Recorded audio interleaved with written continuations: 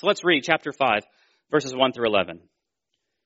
Therefore, since we have been justified by faith, we have peace with God through our Lord Jesus Christ. Through him we have also obtained access by faith into this grace in which we stand, and we rejoice in hope of the glory of God. Not only that, but we rejoice in our sufferings, knowing that suffering produces endurance, and endurance produces character, and character produces hope, and hope does not put us to shame.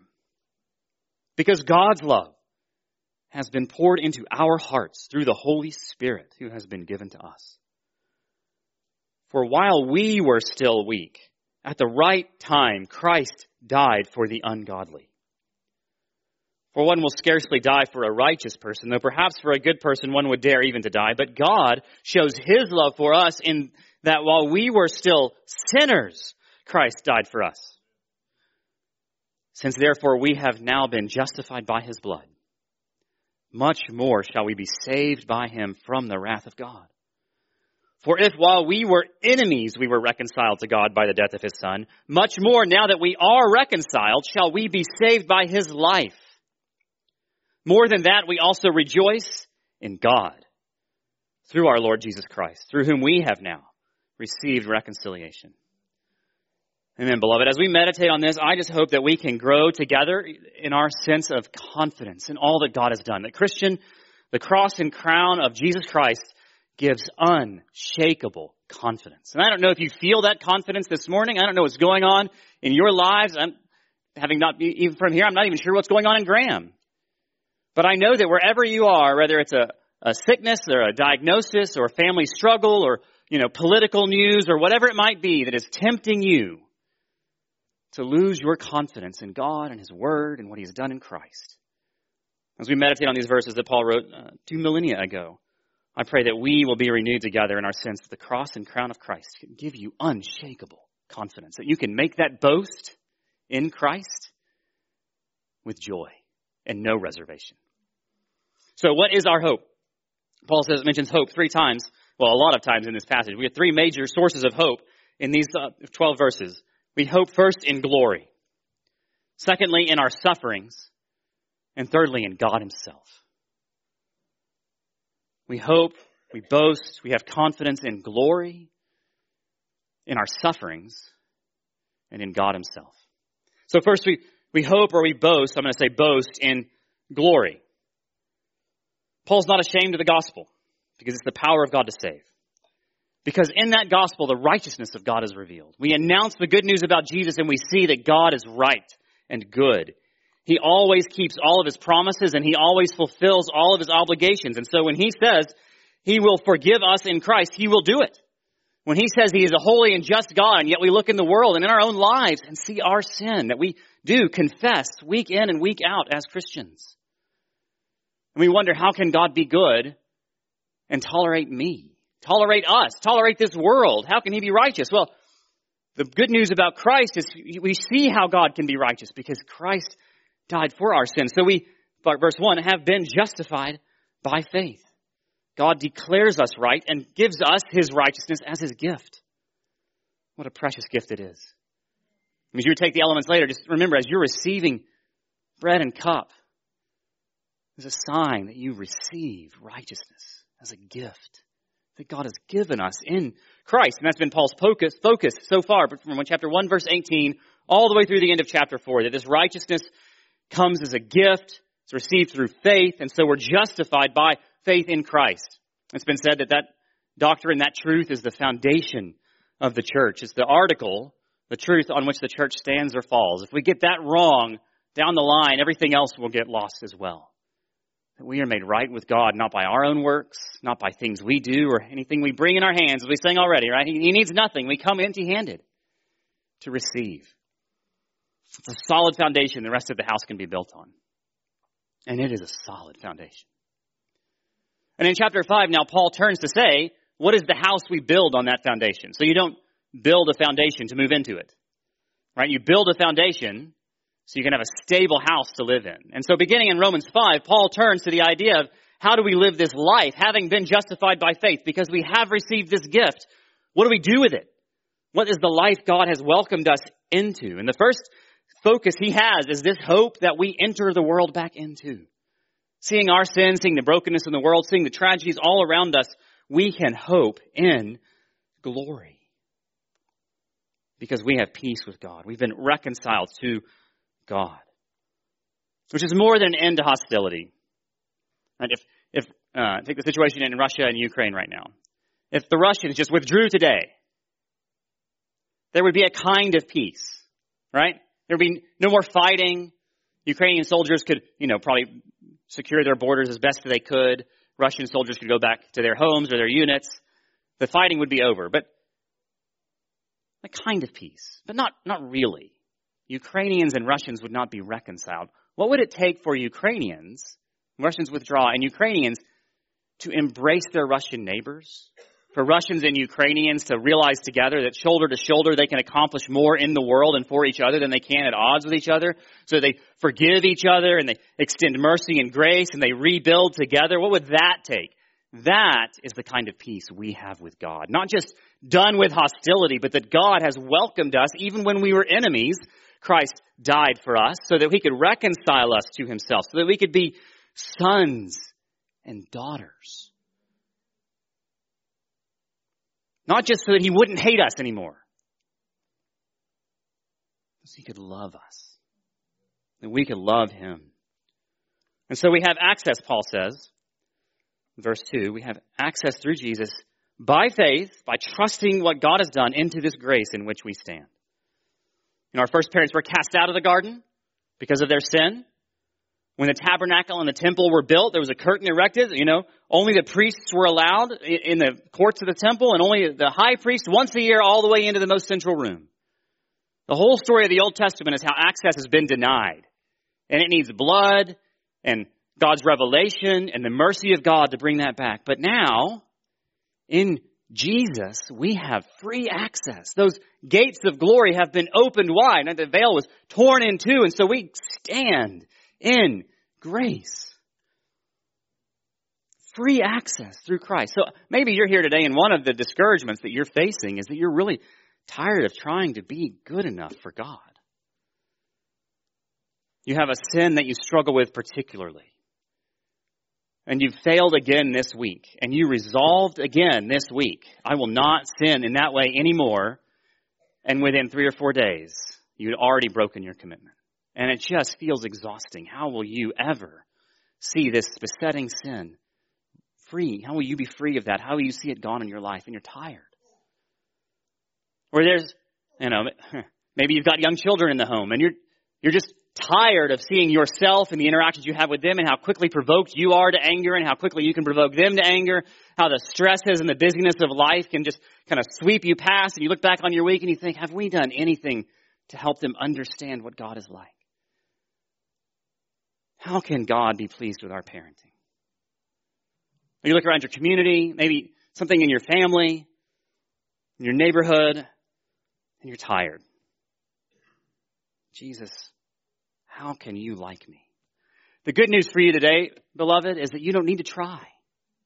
You can stop trying. You have free access into grace. You have been welcomed into the throne room of God. He is not waiting for you to prove your worth. He does not have a checklist which you must meet before he will shed his love on you. And it's permanent access. It's not like a trial run. New hire, give you a couple weeks, see how you do. That's not what Christ has secured for us. Permanent access into this grace in which we stand. And it's not one-time admittance, like if you leave, you can't ever come back. And it's not something we run through to get somewhere else. This is where we live. This is home. This is the home we sang about, that we will one day and soon be in visibly and face-to-face and bodily when Christ returns. But that in grace, Christ has gone into the heavenly places. And we have that anchor there, beyond that veil, to hold us secure. So this is where we live. We stand in this grace. Paul's going to unpack that idea for the rest of chapter 5. If that seems to be particularly resonating with you this morning, let me just encourage you to keep reading this afternoon and to see how Paul talks about being transferred from the kingdom of darkness to the kingdom of light where grace reigns. And the other thing maybe to think about is because it's home, you don't have to hide there like you don't belong.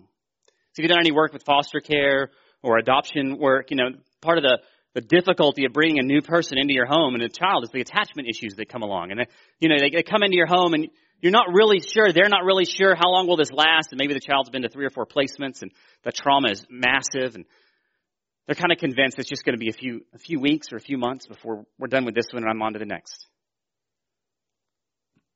This is home. You are beloved through Christ by the Father. You don't have to hide in the corner hoping you're not discovered. And my sense among this church is that if you're new here, visiting here, you don't have to hide in the corners here either. That the hospitality you will find here is the hospitality you'll receive from the Lord. Standing there in God's grace with this promise of peace with God and the gift of God's righteousness, we rejoice, the ESV says, or it'll footnote, boast in the hope of the glory of God. It's a place where I really sympathize with faithful translators because the word is really boast. Boasting means to really kind of say glorious things about something you're really sure of. That's what that means in the Greek there, to talk in glowing terms about something you're really sure of. But of course in English, we only use it to talking about ourselves, right? Someone who boasts is someone who's really sure of himself and so can't stop talking about himself. So I get it why they don't use that word in our English. They say rejoice. But what I'm afraid is that you hear rejoice and you think, I'm going to sing about the hope of the glory of God. And I'm going to be really happy about it. And you should sing about the hope of the glory of God. And you should be really happy about it. But what Paul means here is we talk out loud to other people about how sure we are of glory. That's what it means when he says we rejoice, we boast, we glory in this hope of glory that the King of glory has entered. The gates are open and you and I will one day meet there. And then we say that out loud to each other in glowing terms. How good God is. How confident we are. So the most obvious application kind of is that we boast in our glory is to boast in it this week. Think of who might need to know that glory is sure and certain. How good God is and that they can know him. Maybe it's another brother or sister in the church going through a hard time. Maybe it's someone at your workplace or in your neighborhood or in your family who doesn't know the Lord. Let me just encourage you. Begin to pray. How might you just speak in glowing terms about this hope that you have? The glory that's coming as the world looks so broken. So that's the first thing Paul encourages us to boast in is that we boast in glory. We rejoice in glory. And then Paul says, verse 3, not only that, like there's more. Not only do we get the glory of God and the welcome into his eternal kingdom, but more than that, we boast in sufferings. I don't think that's what you expect when you hear more than that, right? Like, hey, glory's coming. Hey, and also suffering. But that's what Paul does, right? And so point 2, the second thing we boast in is sufferings. It's a weird thing to say. Maybe even it sounds kind of cold-hearted. Depending on where you're at this morning, it might sound very sort of cold or even driven by self-loathing. You Christians are always down on yourselves. Talking about how hard things are. But no, he's not motivated by cold-heartedness or self-loathing. We boast in our suffering for a very specific reason. Not because we just love going through hard times, but because we know what God does with our sufferings. Right? We have this very specific confidence that we boast in these sufferings we're experiencing because those sufferings will produce endurance. We have this hope of glory, and that when that whole glory doesn't manifest itself in our lives here yet, we practice waiting. We endure. We look back at what Christ did on the cross, and we see the love of God displayed there beyond doubt. And we look forward to what Christ has promised, that he is coming back. And so we can endure right now whatever suffering it might be. It might be outright persecution for your faith. It might be loss of a job or economic difficulties. It might be ostracism or mockery. It might be, sickness and disease. All the kinds of suffering. It's a very broad category. But whatever it is that's like short of glory, you recognize it, you're honest about it, and it gives us the chance to wait. Our sufferings produce endurance. So we bear up under. And that endurance produces character. That word is a tested character, like gold refined in fire. You pull precious ore out of the ground and it's all mixed in with impurities. And so you put gold in the furnace or a smelter and you burn off the impurities so that what's really there is more pure and refined, right? The fire doesn't create gold. It reveals what's really gold. And the sufferings don't create faith or hope. They reveal the faith that's already there. As it burns away the things we might have been tempted to put an anchor down in my children's health, or this job I thought was going to last me 20 more years, or the vacation I was looking forward to, or whatever those things are that tempt us and count as sufferings. We realize, I put too much there. Too much hope there, but I'm waiting on the day when Christ comes back and all of his promises are visible and fulfilled. And so the suffering produces endurance. We learn to wait. That endurance tests and refines us, produces this tested character so that everyone can see that we really do trust this glory that we are hoping in. We trust the God who's given it to us as a gift, and that produces more hope. So we get more hope as the result of the process from our sufferings.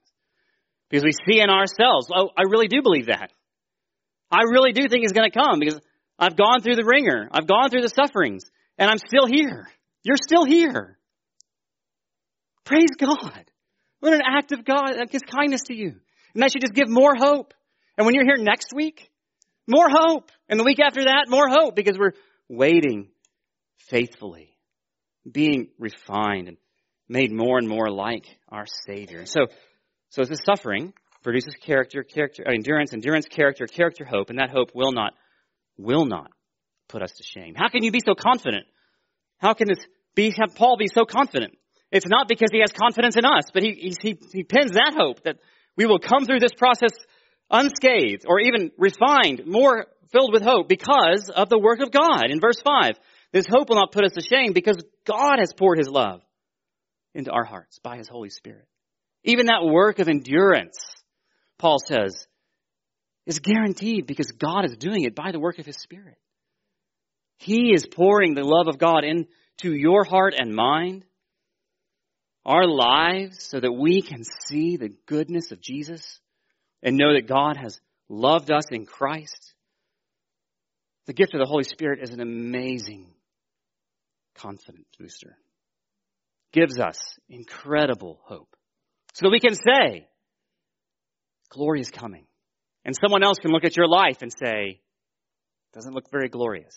And you can answer back, I know. Doesn't depend on me. I mean, listen, I'm an Aggie. So, the worst thing that happened in August was they ranked us real high as a football team. And if you've been an Aggie for any length of time, your heart probably dropped a little bit because that means it's going to all fall apart. And sure enough, right? So I hope you guys didn't do too much boasting back in August, fellow Aggies, because, we're eating our words now. And the world looks at Christians that way so often. You have these grand promises, and you look so ordinary. And our answer back is yes. Yes and amen. We're worse than ordinary. If you knew us half as well as we knew us, you'd be appalled that Jesus would love us. Which is where Paul gets this confidence, this hope that God is working in us even when we are his enemies. The Holy Spirit has poured his love out on us. And we know that because while we were still weak, at the right time, verse 6, Christ died for the ungodly. He died for the ungodly. Which means there's nothing in your life you can show to him that's going to make him recoil in shock. I didn't realize what I got when I bought you. He knew exactly what he was getting when he shed his blood for us. And he did it anyway. I wonder if right now you're resisting the feeling of being so overwhelmingly loved by God. We just naturally sort of push back against that kind of effusive grace. That he would just pour that out on us because it really does undo us. So if you're feeling that right now, let me just encourage you. Breathe and relax and be open. You really are, if you are in Christ, loved like that. And if you're not in Christ, are you pushing back? I can't be loved like that. If the God who created the world loved me that way, my life would have to rearrange be turned upside down. And I want to say, yes, actually turned right side up. Because you'll find at the heart of the universe, at the heart of the created world, is a God who is love. And it's because he is love that he is angry at sin. It is because he is so good, he must judge all of the ways that we distort and dishonor his goodness and glory. But it's also because it is of his love that at exactly the right time, he sent his own son to die for us in our sins so that we might be reconciled to him. We would scarcely die for a righteous person. We know how this works. You've got to be really good to be worthy of that kind of sacrifice. Though perhaps, Paul says, maybe for a good person, you might dare even die, but God is so overwhelming in his love that he is, the right time is when we were dead in our sins.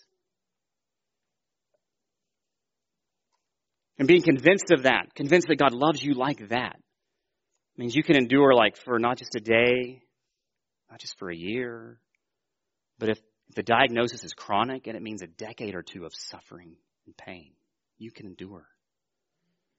If the suffering is the death of a child,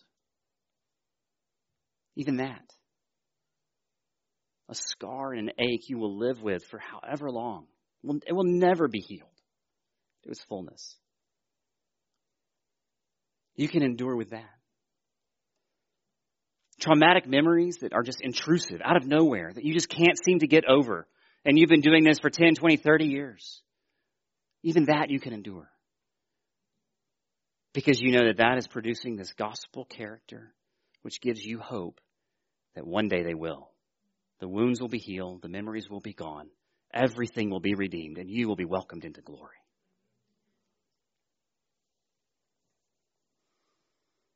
So in verse 9, Paul now shifts from the confidence we have right now. We boast, we speak out loud of the glory that's coming.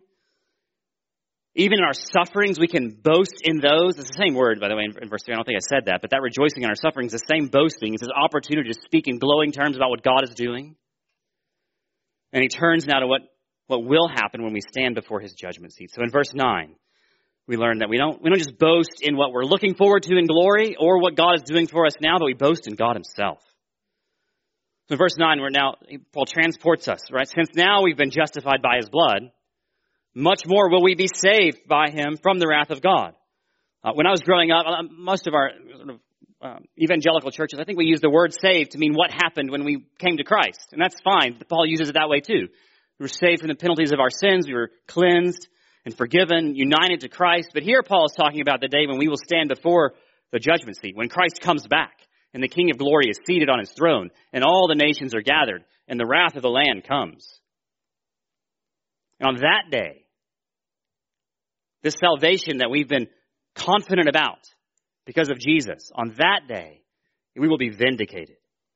Because on that day, we will be saved by God, from God's wrath, by Jesus Christ. Paul's point here, right? We were still sinners. He died for us. So because we've been justified in verse 9, we will be saved on that day from his wrath. Because, verse 10, if while we were enemies, we were reconciled, how much more, now that we're in, now that we stand in grace, now that the gates of glory have been thrown open and we stand in this grace, how much more will we be saved by his life? Now that he's risen from the dead and is reigning at the right hand of God, he's done the big hard thing. He's forgiven you of your sins. A holy and good God has forgiven you of your sins.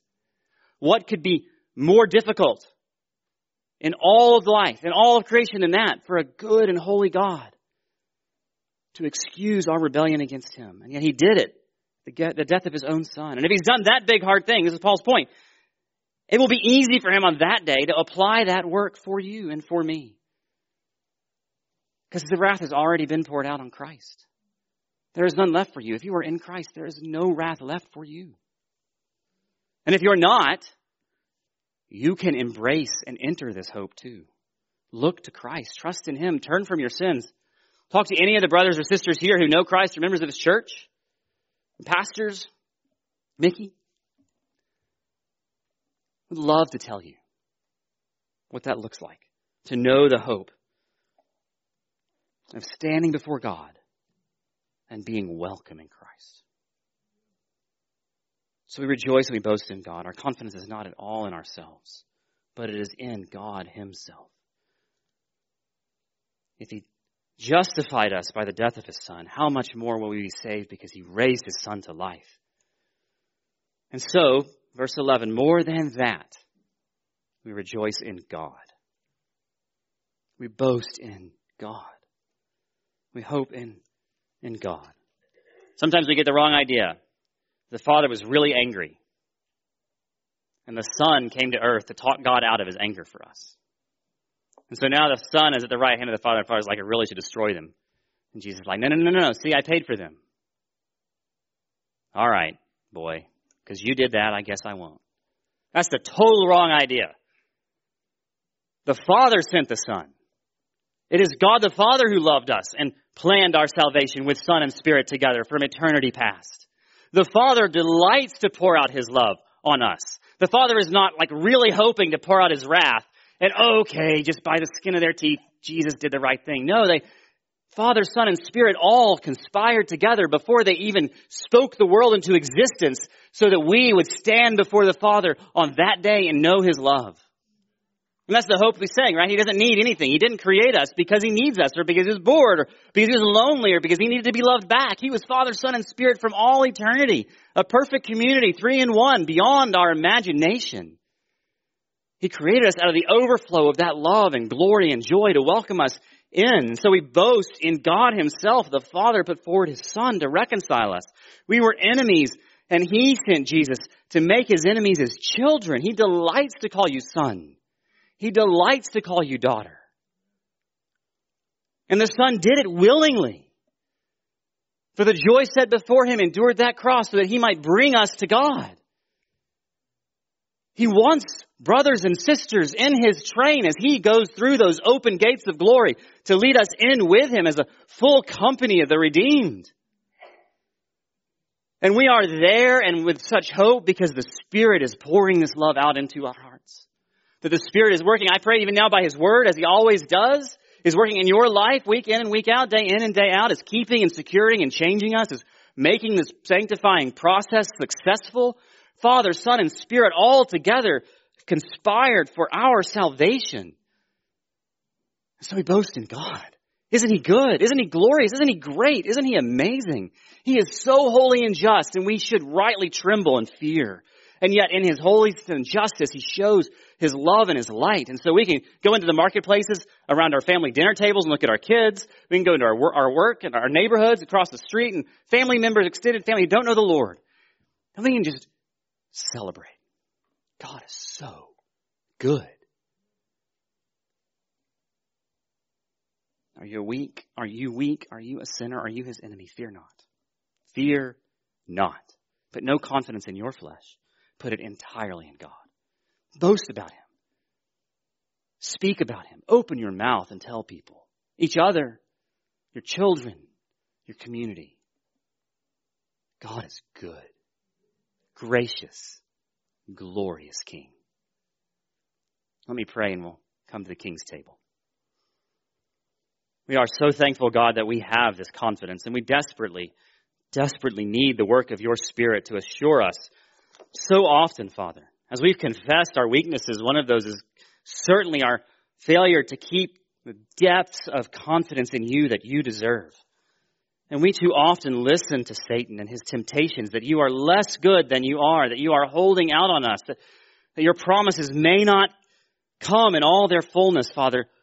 We are thankful for your forgiveness even in that it is exactly our weakness that moved you to compassion, to purchase us with Christ's blood, to unite us into his body.